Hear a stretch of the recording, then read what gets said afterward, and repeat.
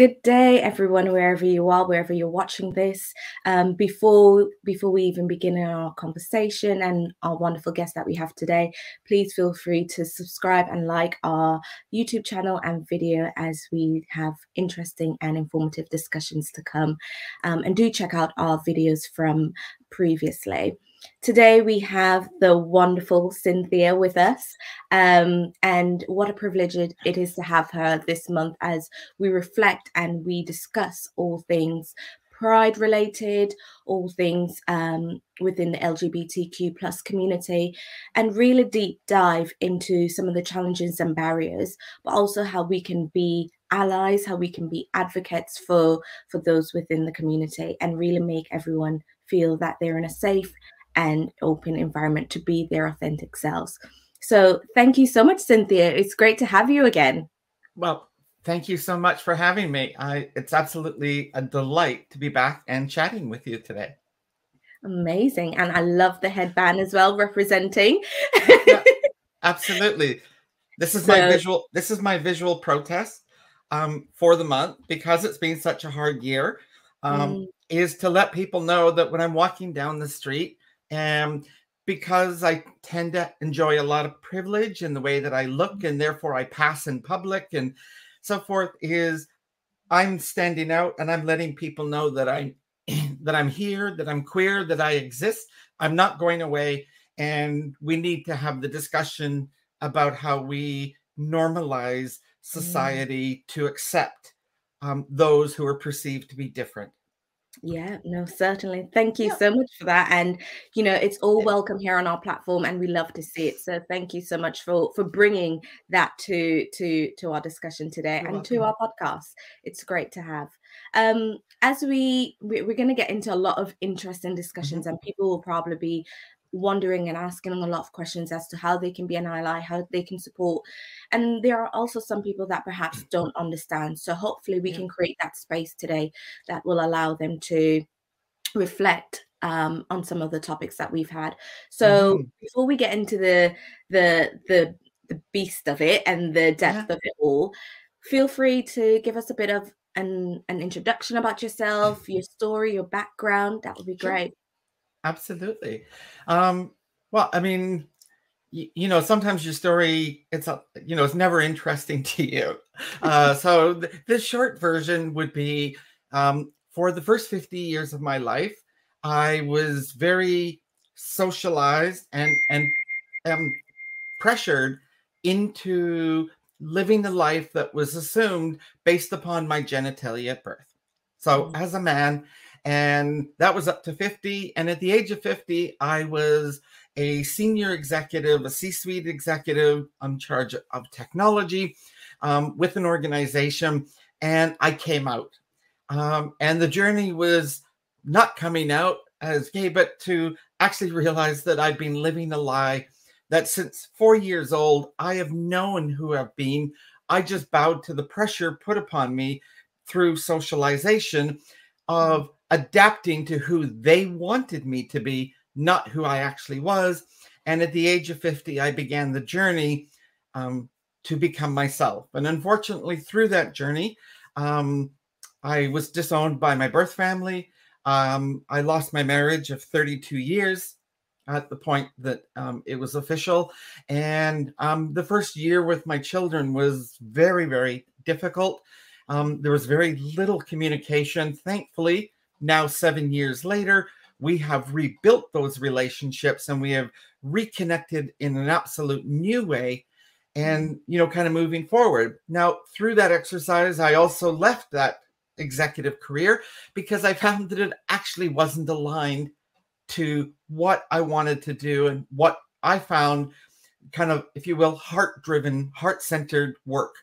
And so I moved into the D&I space, specifically focusing on diversity education and training related to everything to do with gender. And so that's kind of where I've gone along the way. I've lived in 6 different countries in doing this. I've been fortunate to deliver over 400 events for organizations around the world in over 30 different countries. So I have been very blessed to really, be able to take this message of acceptance without understanding that we'll probably dive into a bit. But it really is the beginning place for folks to learn how to deal with such a diverse workplace and a society. And they really struggle to try and figure out how to fit in. And so, as I like to say, with one leader with two genders worth of experience, I love to bring that to every engagement that I do with organizations in helping them begin the journey of learning acceptance as a way to deal with diversity in their workplace. And it could be their clients, it could be their investors, stakeholders in general, because the world is very diverse. Always has been. It's not a new thing, and it's just that we're much more aware of it. We're much more awake and aware that the world is this diverse, and we're all learning how to deal with that. Yeah, and I think we're all aiming to, well, some. I'm not going to put everyone, but I think we all, to an extent, are looking to unlearn, because there is a lot within our socialization, as you said, and this sense of normalization. And I would love to dig in, how norms have created such a space where it has othered people, no matter, what their background is. There's a real sense of othering due to this kind of standardized norm of what is perceived to be right and what is perceived to be not right. And I think there is a lot of unlearning of that behavior, because we've kind of been indoctrinated. And maybe I'm going to sound like really crude, but it is from those white supremacist institutions and structures and systems of power that has really led us to believe that one thing is the norm and the other thing is not. So I think there's a lot of unlearning that we have to do throughout this process. And as we enter and engage in more conversations and people are more comfortable to be open with who they are, we are now trying to find ways to get back to that. But coming back to one of the points you mentioned, and I guess one of my first questions, and we're going to start from the personal outwards, because I think who you are as a person has really impacted the work that you do outside. But what my first question, and I think a lot of people, and even I'm a bit curious, is why wait until you're about 52 to really be your authentic self? Yeah, great question. Yeah, you know what? There's a couple of different ways to look at it. One is, I am who I am today because of the journey that I've been on. And I believe that we all find in our spirituality that there's a right time to do certain things. And for me, everything aligned at the point that, if you will, that I was awoken to facing the decision of that I've been hiding. The only decision was ever made is that I chose to bow to social pressure to be the person they wanted me to be, rather than being the person I always knew, again, consciously since 4 years old, that I knew I was. And lots of things. I mean, I always share the example that it was, you turn 50. That makes you question a lot of things in life. So there was that element, and it's kind of, who am I? Have I achieved what I wanted to in life? Those kinds of things. The other one was my youngest child, my daughter, was graduating high school in North America at the time. So, for 18 plus years, I guess 20 with all the primary school, I was her parent, right? And I had a role, but not an identity. And now all of a sudden, she was leaving that school system. My eldest, my son, he was off into uni already. And it was that place that it struck, and it was like, okay, I lost that part of my identity. So at 50 and my daughter graduating, I'm going, okay, there's two elements. And the third and final that was really contributing at the time was I was kind of on an effort to get healthy. through various different things that I was doing. Mm-hmm. And when it came to weight loss, because I was almost 300 pounds at the time, Mm-hmm. you know, I began this program, and it was much more kind of whole food eating, more vegan based. So it was very healthy. And the reality was that when I started the program, you know, you kind of make a commitment of why are you doing this? Like that kind of North Star. And so for me, the very first North Star was I wanted to do this and get healthy so I can retire and travel the world. I was on the program for 3 months, fell off the wagon. That was it. Okay. Step back. Let's restart. Okay, maybe I missed the fact that I forgot my spouse in that. So, okay, I want to start this program again to get healthy, to retire and travel the world with my spouse, my wife at the time. Okay, was on the program for 6 months, fell off the wagon. Went back one more time, and at this point, the identity questions were very loud in my life and what I'm living and experiencing. And I finally said to myself, and I wrote it on paper for the first time. And I said, I want to get healthy and give Cynthia, because I had named myself at the time, Cynthia, a body to start her life with. Wow. And boom, I lost 80 pounds. Wow. I'm still have elements of that life in what I do today. For instance, you know, looking at sugars and oils and you know, carbs and so forth, lots of different aspects, still a part of it. I'm not 80 pounds down, but I still have most of that weight is not, has not come back. And because I'm living a much more authentic, much more wholesome life, related to that. And that for me was that epitome that it took that long to happen. You know, I talk about the idea of it took me 48 years to learn the language, just to talk to myself about it. But it took me 50 years to actually have the courage to say or do anything about it. Wow. Yeah. That is very powerful. And I think it, you know, I've heard stories about celebrities and, you know, the well-known Kris Jenner who talked about her transition, shall I say, in becoming I forgot what they call themselves now. I can't remember what their name is now. But they, you know, that was a famous case that came out, and she came out very late after her career in athletics. You're talking about Caitlyn Jenner, yes. Yes. I couldn't remember what her name was. But, you know, that was a very famous case. And for me, it was the first time I've seen something so public as someone who isn't a part of that community, and wondered why now.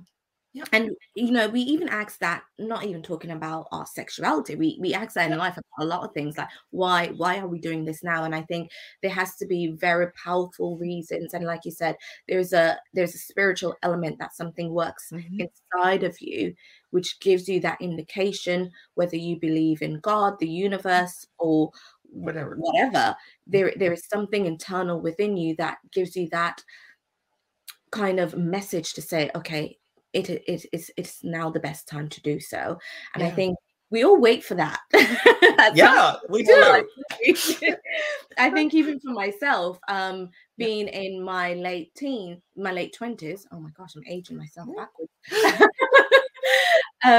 I started to realize I came out of a relationship of 7 years, and I even questioned myself, am I who I want to be? Is this me? And we go through those different phases in our lifetime. But you said something really interesting, and you said you knew since you were about 4 years old. Correct. And what do you, if you can bring us back to that point, how did you know at that time something was different about you, or this is not who you quite are? Sure.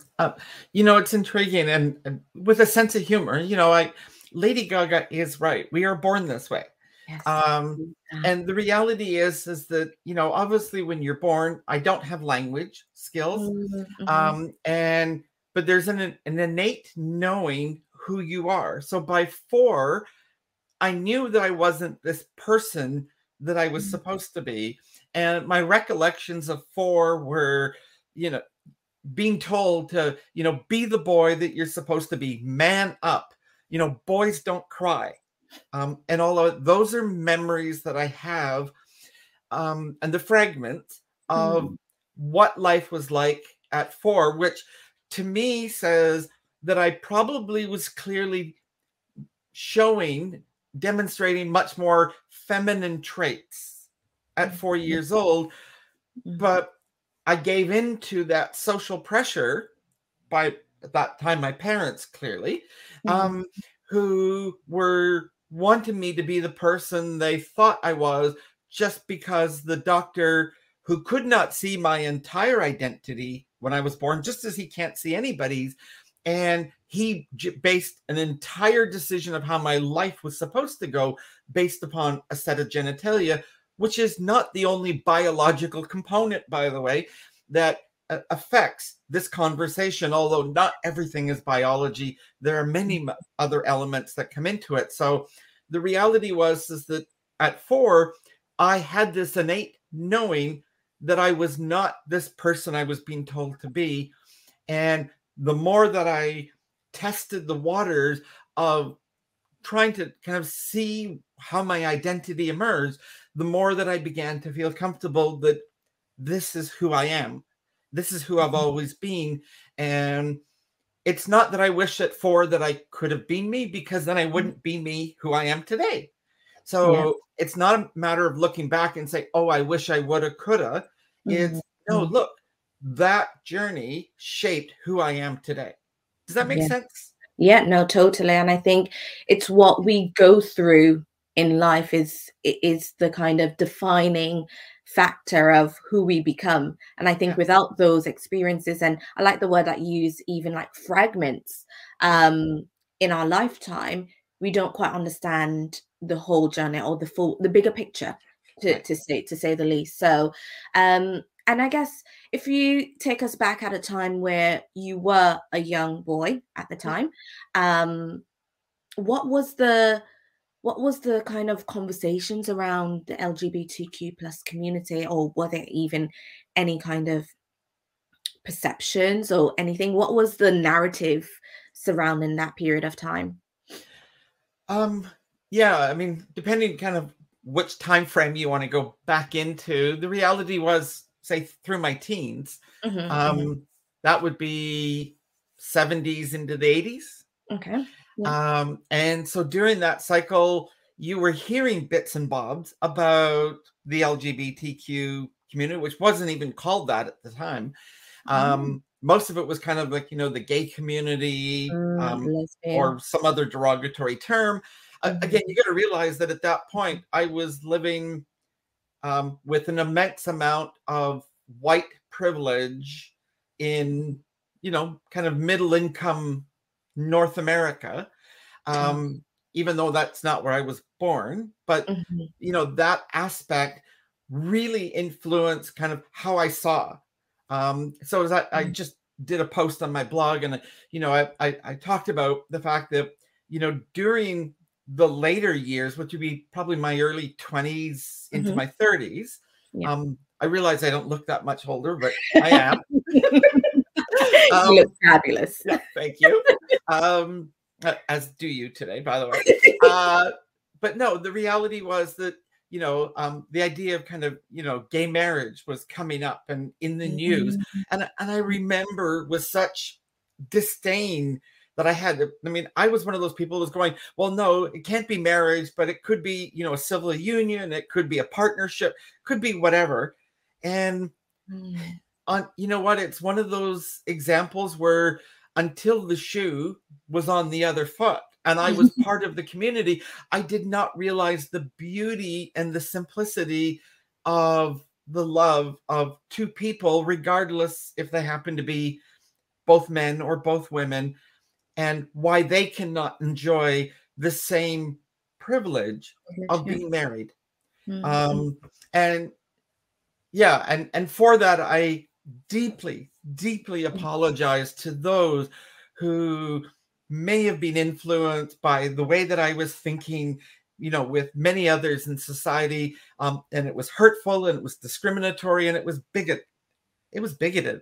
And I have learned from that in the work that I do today.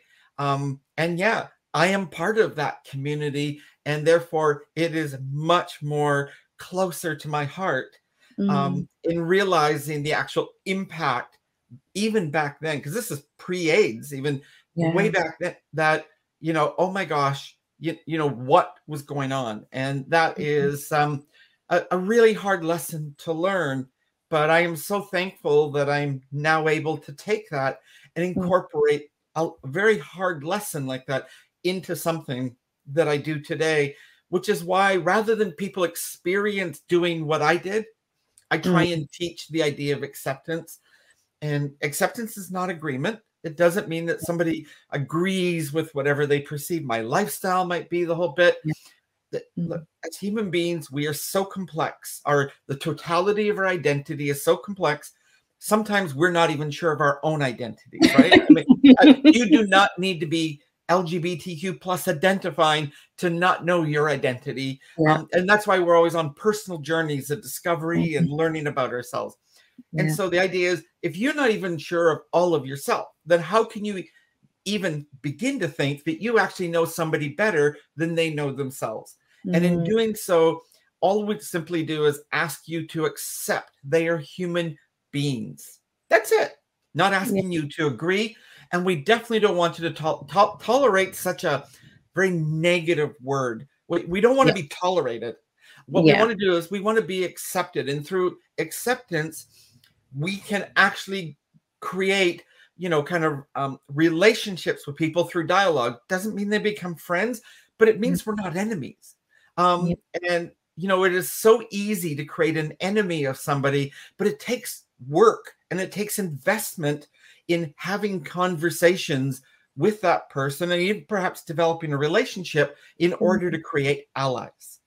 And that's what I have learned through this journey is acceptance without understanding is the first step into being curious, because you can't start a conversation about, okay, look, I don't get this, I'm curious.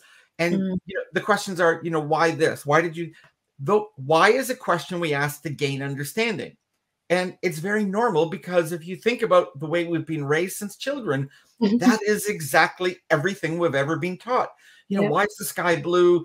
Why does 2 + 2 = 4? And so on, and right through work. I mean, I used to be a technology executive, and one of the troubleshooting tools that we had to get to root cause analysis was the 7 why technique in order to gain understanding.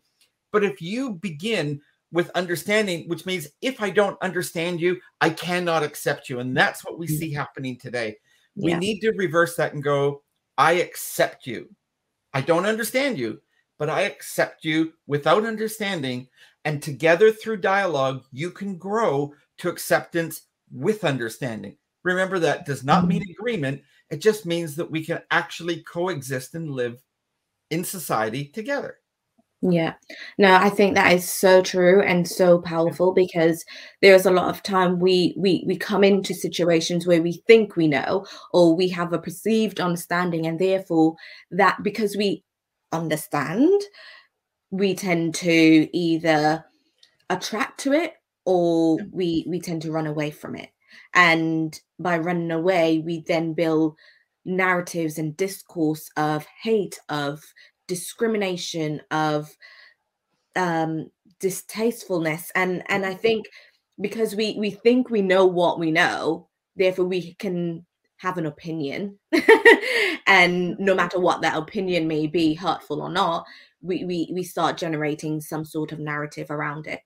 But I love what you said. We need to reverse that and look at acceptance.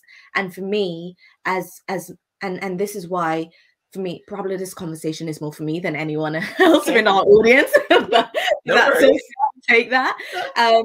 And for me, it's I am curious, and because I'm not part of that community, but I've seen beyond that. I see that there is a human You know, we all have, you know, we were all put on this world together, so we might as well learn to live together at least. Yes.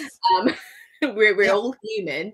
We're not Yeah. alien to one another as much as society or political institutions try to Yeah. make us become. Yeah. But at the end of the day, we all have a common goal in trying to get to where we want to be in life, and that is being our authentic self, no matter what that may look like. So Exactly. me, I very much am always questioning and always wondering, okay, why do people do this? So, and it's not even just people, but you know, as you rightly said, things in general. Why do we do it that way and not this way?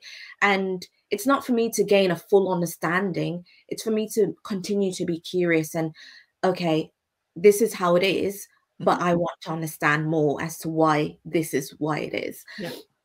So I think that is so, and for me, it's really reassuring as well.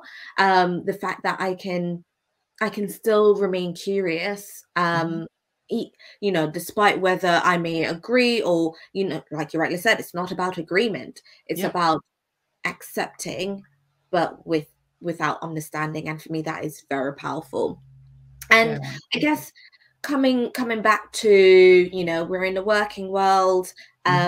What do you now perceive are the barriers that people within the LGBTQ plus community face?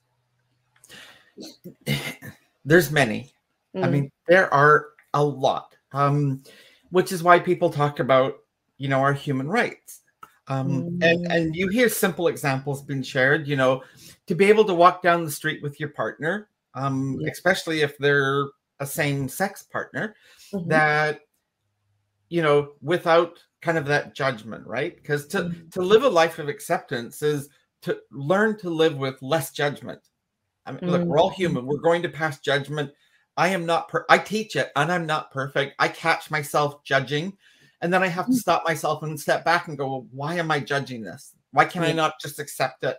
And so I have to constantly, you know, keep doing that. But that's because I'm aware, because I've become consciously aware of all of this. So within the community at large, you know, we have some basic rights. If you look at what's going on in the world, and it's not just America, it's not just the UK. The fact is it's happening in many, many places concurrently right now. And what we're seeing is efforts to roll back the rights that have been gained. So, you know, the rights to have same-sex relationships that are not illegal. You know, that fight is ongoing because there's places that have never made it legal. And there's places that have made it legal that there's some rhetoric and talk. And in fact, there's actually some, you know, legislative efforts to take that away. And of course, from that means same-sex marriage. They're again, some efforts are trying to roll that back. You know, same-sex adoption rights. And even within that is, and certainly within the queer community, you know, there's the idea of reproductive rights, which of course all women, including trans women, trans men, non-binary and gender non-conforming folks, who all have the capability to give birth, to deal with it. And I mean, I'm 57. I'm not about to go on the journey, but I could actually get a uterine transplant. It's been done 100 times in kind of over history. And that could create the opportunity for me to actually carry a child to birth. It would have to be delivered by cesarean, but I could deliver a child that way. So I include all of the identities because I think one of the things that we see happening is that the move that I was talking about that is attacking those rights is also attacking women's rights to access to birth control and to autonomy over our own bodies, and access to proper health care, because medicine does not seem to factor in a woman's body into the healthcare regime. They just adapt male perceived processes to fit women. And I think, and certainly I can't speak to it, but I perceive that that is being felt by the Black and ethnic minority community that, again, some of those rumblings, but I think at least, I think at a very public level, we're not seeing or maybe feeling it because George Floyd was not that long ago. And everybody's going, okay, hang on. Like we just went through this tumultuous period of learning that we should have done hundreds of years ago. But our privilege has been blocking us. And now we're a bit more aware and awake. So guess what? Maybe not quite there. So what you're seeing is the most marginalized of the marginalized, which is right now the trans, non-binary, gender non-conforming community is suffering the brunt, as, if you will, as that spearhead of attacks on rights, of either denying rights that we've never had or trying to take away rights that we have fought very hard to gain. And I get it, because just in saying that phrase, of the transgender, gender non-conforming, non-binary, that is what we refer to as the the trans umbrella. And at least by identity, it's pretty diverse. And so it's very difficult to perhaps someone who has none of the understanding, none of the awareness, to see some of the similarities in that it's about a person's identity. And in doing so, realize that there are people at different stages kind of through that I'll share with your audience, like a very quick lesson that I learned recently. So when I came out in 2016, I was told that I'm transgender. And I said, oh, well, you meant transsexual. I went, no, transsexual is an old word. We don't use it. In North America, that's how it's perceived. But when I came to the UK, I met folks who identify as transsexual. And as I've gone back and looked into the history of the identity, which comes from Hirschfeld in Germany, and if people are familiar with that, his was the first library that his books were burnt, and his books were over 20 years of research and studies and analysis of this community. And they attacked his clinic. They killed some of the folks that worked there. And that happened in Nazi Germany. And so that shows us some of the parallels, why we hear some of the conversation today going there, because there is this idea of trying to erase identities again. And because we're so diverse, it's really hard for folks to fathom where it fits in. So for me, the lesson was I have added the word transsexual as a valid identity back into my lexicon. When I talk about this, transgender is the umbrella. It is not a specific identity. And within that are many different identities, including transsexual, which by definition, even though it's a word I don't use, I'm actually transsexual. That is, and I think it's just, I'm still working through what I've learned about that word and why I find it so offensive to me personally, because there are many others who go, no, that's who we are. And in doing so, we actually ignore their needs in the conversation, because in this idea of creating this trans umbrella, we've actually erased their identity. And so there's always something to learn. And there are so many different kind of angles, and I guess people's own experience and what they feel comfortable in identifying as. But there's just so many, and it's so. And for me, it's so fascinating to really delve into how identity politics plays a wider part in all of this, and the things that it includes and it excludes, and then who's at the table doing or writing the narrative about it and who isn't. So there's always this constant battle. And even within the trans umbrella, we also have just not just the sexual identities, but the identities of people of color, people with disabilities, people from socioeconomic backgrounds, and that intersectionality of it all is so important. And I think I was actually doing some research just the other week around queer theory and using it more as a critical analysis rather than as as something that is. Yep. And what I found fascinating in doing that reading and some following readings from it is how even what we knew as what we know as queer theory, that had a certain perception and a certain look of it in terms of it really kind of, I guess, looked at the experiences from those of white privileged backgrounds or white backgrounds.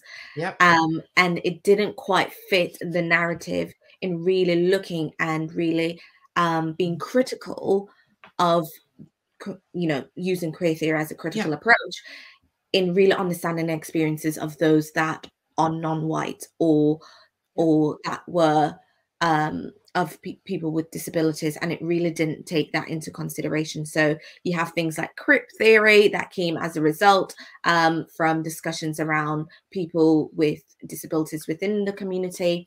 But it was just so interesting to look at queer theory from more of a critical analysis point of view, to understand how people have been left out even though they ascribed or identified as being part of that community. Absolutely. And, for me, that was one of the awakenings. When I talk about this idea of, I always describe the idea of privilege, is like a set of blinders, like a horse pulling a cart would wear, right? And it really affects the way that you see the world. And that view, that filtered view, is bias, right? Yeah. And if you have it from birth because of perhaps the color of your skin, or the family that you were born into, things you could not control, then that may be unconscious bias. And the challenge here is that, we're now starting to realize, at least for me, it was take off those blinders. And honestly, the first thing I went is, okay, I see all the social injustice going on. Is this really how the world has been? Was I really living that privileged of a life that I could not see all of this going on? It wasn't that I was ignoring it. It just was not in my visibility. Yeah. And the problem is that once you learn to take off those blinders, I can't unsee social injustice. And so for me, I hear exactly what you're talking about. And the realization of how much white privilege that carries for me into societies that are systemically created to actually benefit me, whether or not I created them or so forth. The fact that I don't try and stop it or reverse it means I'm enjoying the privilege and doing absolutely nothing about it. Yeah, no, and I totally agree. We need, and I love that analogy with the horse with the blinders on and removing the blinders. It's so crazy when you actually remove that, you see the world in a very different way, and you're just like, okay. Even for myself, I had growing up in the Caribbean, I had a very limited purview of living on an island of only about 15,000 people. So you can imagine everything kind of looked and sound the same. And then coming to the UK, that was when my blinders came off and I was just like, oh, wow, there's a whole different world. So it's fascinating in how by just doing that, we see the world. And then we enter this phase of acceptance without understanding, because we start asking questions, don't we? So I think by doing that, it is really helpful. And I guess coming, back into the work sphere, we see now that Pride is now one of the key things in the diary. Every June, we celebrate Pride for 30 days. We have color change logos. We have, commitments coming out and different things going on. And I guess from myself looking in and I'm positioning myself more as an ally here, it all seems very performative, as we've seen with a lot of things that happen in the D&I space. Yes. What are your perceptions or your, I guess, guidance as to how can organizations move beyond taking that formative approach? Great question. I think one of the challenges that happens, that you're right. I mean, you see the color change. And of course, this year, some companies are challenging. Are they ready to deal with the pushback that will come from those who literally seem to be attacking anything with a rainbow? Thankfully, they seem to separate that when it comes to the NHS, thankfully. The NHS has enough troubles. They don't need the fact that there's a rainbow logo being one of them. So at the end of the day, you're right. I think there's been a lot of performative action. And some folks may be aware of there's been a hashtag going around. It hasn't gained a huge voice, but it's, Pride 365. Right? Rather than say, look to hire me as a speaker, educator to come in and work with the organization in June, or doing transgender, visibility day or transgender awareness week in November. The fact is, I live this life 365 days a year. Pride is 365 days a year, because the core essence behind Pride, such as walking down the street every day and existing as a point of a protest, whether I wear the headband or not, it is that I exist 365 days a year. And when's the right time to educate and learn and so forth? Well, it's any time. Much as we need to learn about, those with disabilities, as we need to learn from the Black and ethnic minority communities, as we need to learn from women. There is so much from marginalized communities that we need to learn. And for the clarity of your audience, women are the largest group of marginalized people on this planet. And so from my perspective, I absolutely include women when I look at marginalized communities and what we need to learn through it. And so it's not about fly your flag in colors. Absolutely. Do we want to? Sure. I would like to see it more often. And the whole idea is, when's the right time to educate or run that session, or, bring in a series of education to help your leaders and your staff develop with a much more diverse, inclusive mindset all the time. And we don't want performative. Being performative is like going to the restaurant and the server's seen that there's a bunch of women that they'll be taking care of. And so rather than saying, hi guys, which is very colloquial, although very gendered, I won't go there right now. The last thing the women want is a hi ladies, because that's simply a performative response to the perceived, because they don't know the identities of those people at the table. And so they make an assumption, and they are very performative in the way they greet them, which they don't normally do any other time. Rather, I would see people go, oh, how about I go, hi folks, hi everyone, or just simply, welcome, right? Like you don't need to call out genders and identities in all these situations. Or you go into the office, right? You go, hi team, right? Hi everyone, like good morning everyone, whatever it happens to be. There are lots of ways to become inclusive 365 days a year in order to deal with that. Ladies and gentlemen, again, you go to, good evening everyone, welcome to our event. You don't need to, because you don't know in that audience who you're going to exclude. And so just learning the simplicity of some language tricks that are not difficult in terms of how you could be more inclusive. And you know what? I'm not saying you have to be. I am just providing you some education and awareness if you want to be. Because at the end of the day, we all have a choice. And if you want to be in it, you can. If you don't, it's okay.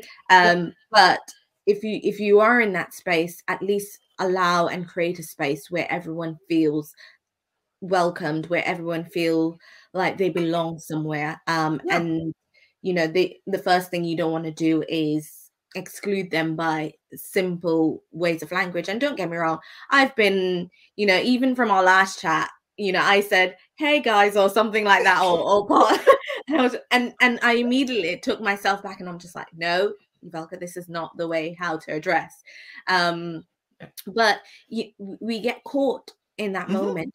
But it's being consciously aware of it. Yes. And I think that's what is important. It's being consciously aware that, okay, this was something that I recognize that could potentially alienate someone from a discussion. Yeah. And then finding ways to overcome that. And I think being very transparent and honest with yourself. I think a lot Yeah. of us hide behind the shadows of, oh, I don't want to engage in that conversation Mhm. because I don't want to offend anyone. Yeah. Just ask, or if you say it incorrectly, someone will correct you. Yeah. And I think it's down to people on the receiving end to not take it as an offense as well, because not everyone is aware, and it is our job, well, not our job, but it's our kind of responsibility, shall I say, to really allow people to know if something is offensive or not to yourself, because what may be offensive to you may not be offensive to another. Yes. Absolutely. So, Yeah. so what would you like, my final question, what would you like to see in the future in regards to the LGBT plus community? What are your hopes Mhm. for the community, and what can allies perhaps can do going forward? Well, when I talk about acceptance, I really do mean that I would love a world where everybody can just learn to accept each other and all our differences Mm, and learn to coexist. mm, I realize that's a panacea, a utopia that I'm talking about. We are human, and we've mhm, never, as far as I know, we've never enjoyed it to date. mm, And we probably, may never get there, but much like many great things that are worth working towards, it is mm, aspirational in nature. So perhaps the idea of getting towards a more utopian, equal world, it is mm, an aspirational goal. And I'm very encouraged by the youth. Now, for me, that means a lot of people are youth to me.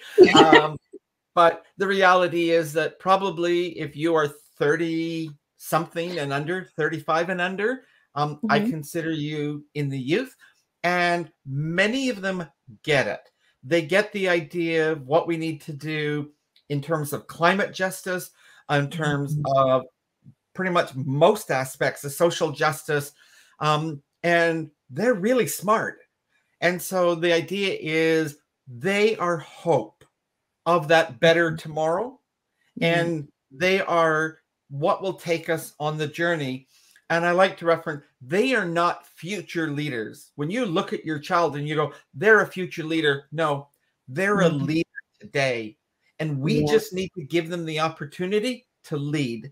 But mm, as adults, we need to support them with what may be required. But at the end of the day, they know how to lead and they get it.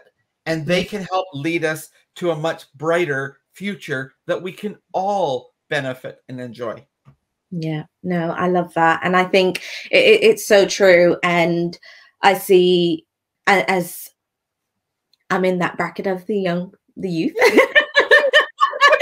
I do see people within my age group and above, and even below, really advocating and really engaging in these conversations. I don't really like to use the term woke generation because it brings, to me, sometimes people take that in a negative way. Yes. But in terms of my idea is they are awakened to the injustice that is happening around us, Yep. because they've been in a world where they can take off their blinders a lot earlier than Yeah. perhaps those in the older generation had. Yes. So by being so much more open and so much more free, and yes, people have their cons in terms of social media, but we see a lot more because of social media Yeah. and the internet. We're able to reach audiences from beyond. With the George Floyd murder, look how that catapult across the world and impacted Mhm. almost every inch of Yeah. all continents. That was because we live in an age where these things can no longer be silenced or Yeah. cocooned into one aspect. They're allowed, no matter what city or state you're in, Hmm. there are allowed instances of injustice, and Oh, people will yeah. get caught out, and the youth will call them out. Yeah. So I think we live in, Yeah. we're moving towards a generation where a lot more awakened to the injustices that are happening, and I think people are being people are having a much more emphasis in, okay, how can I play a part in changing this? And I think it's promising. Yes. Um it sucks that it's taken this long, but I Yeah. think slowly, and I'm a little bit utopian in that sense that we will get there, and we will hopefully all be in a space where these things are no longer, you know, confined to a month or a day Oh or, yeah. you know, a Yeah. specific time, Yeah. but it's something that we regularly have conversations around, and Yeah. so yeah, so that's I guess my hope as well, in terms of all aspects of diversity, in terms of Yes. everyone being their authentic self. So yeah, that's what I hope for too. Yeah. Beautifully said. Well, thank you so much, Cynthia, for joining us once again on our podcast. It was You're great to have welcome. you, and thank you for being so transparent and open about your story, as well. So I really appreciate you coming on and sharing that with our audience. And I wish you all the best in what you do. And I am going to make it a commitment to keep these conversations going, even if it means our audience have to see you again. To See bring what a I new learned. See what I perspective learned for on. next time. So no, thank you so much for your time, and I'll see you soon. Take You're care. so welcome. Take care. Happy Pride, everyone.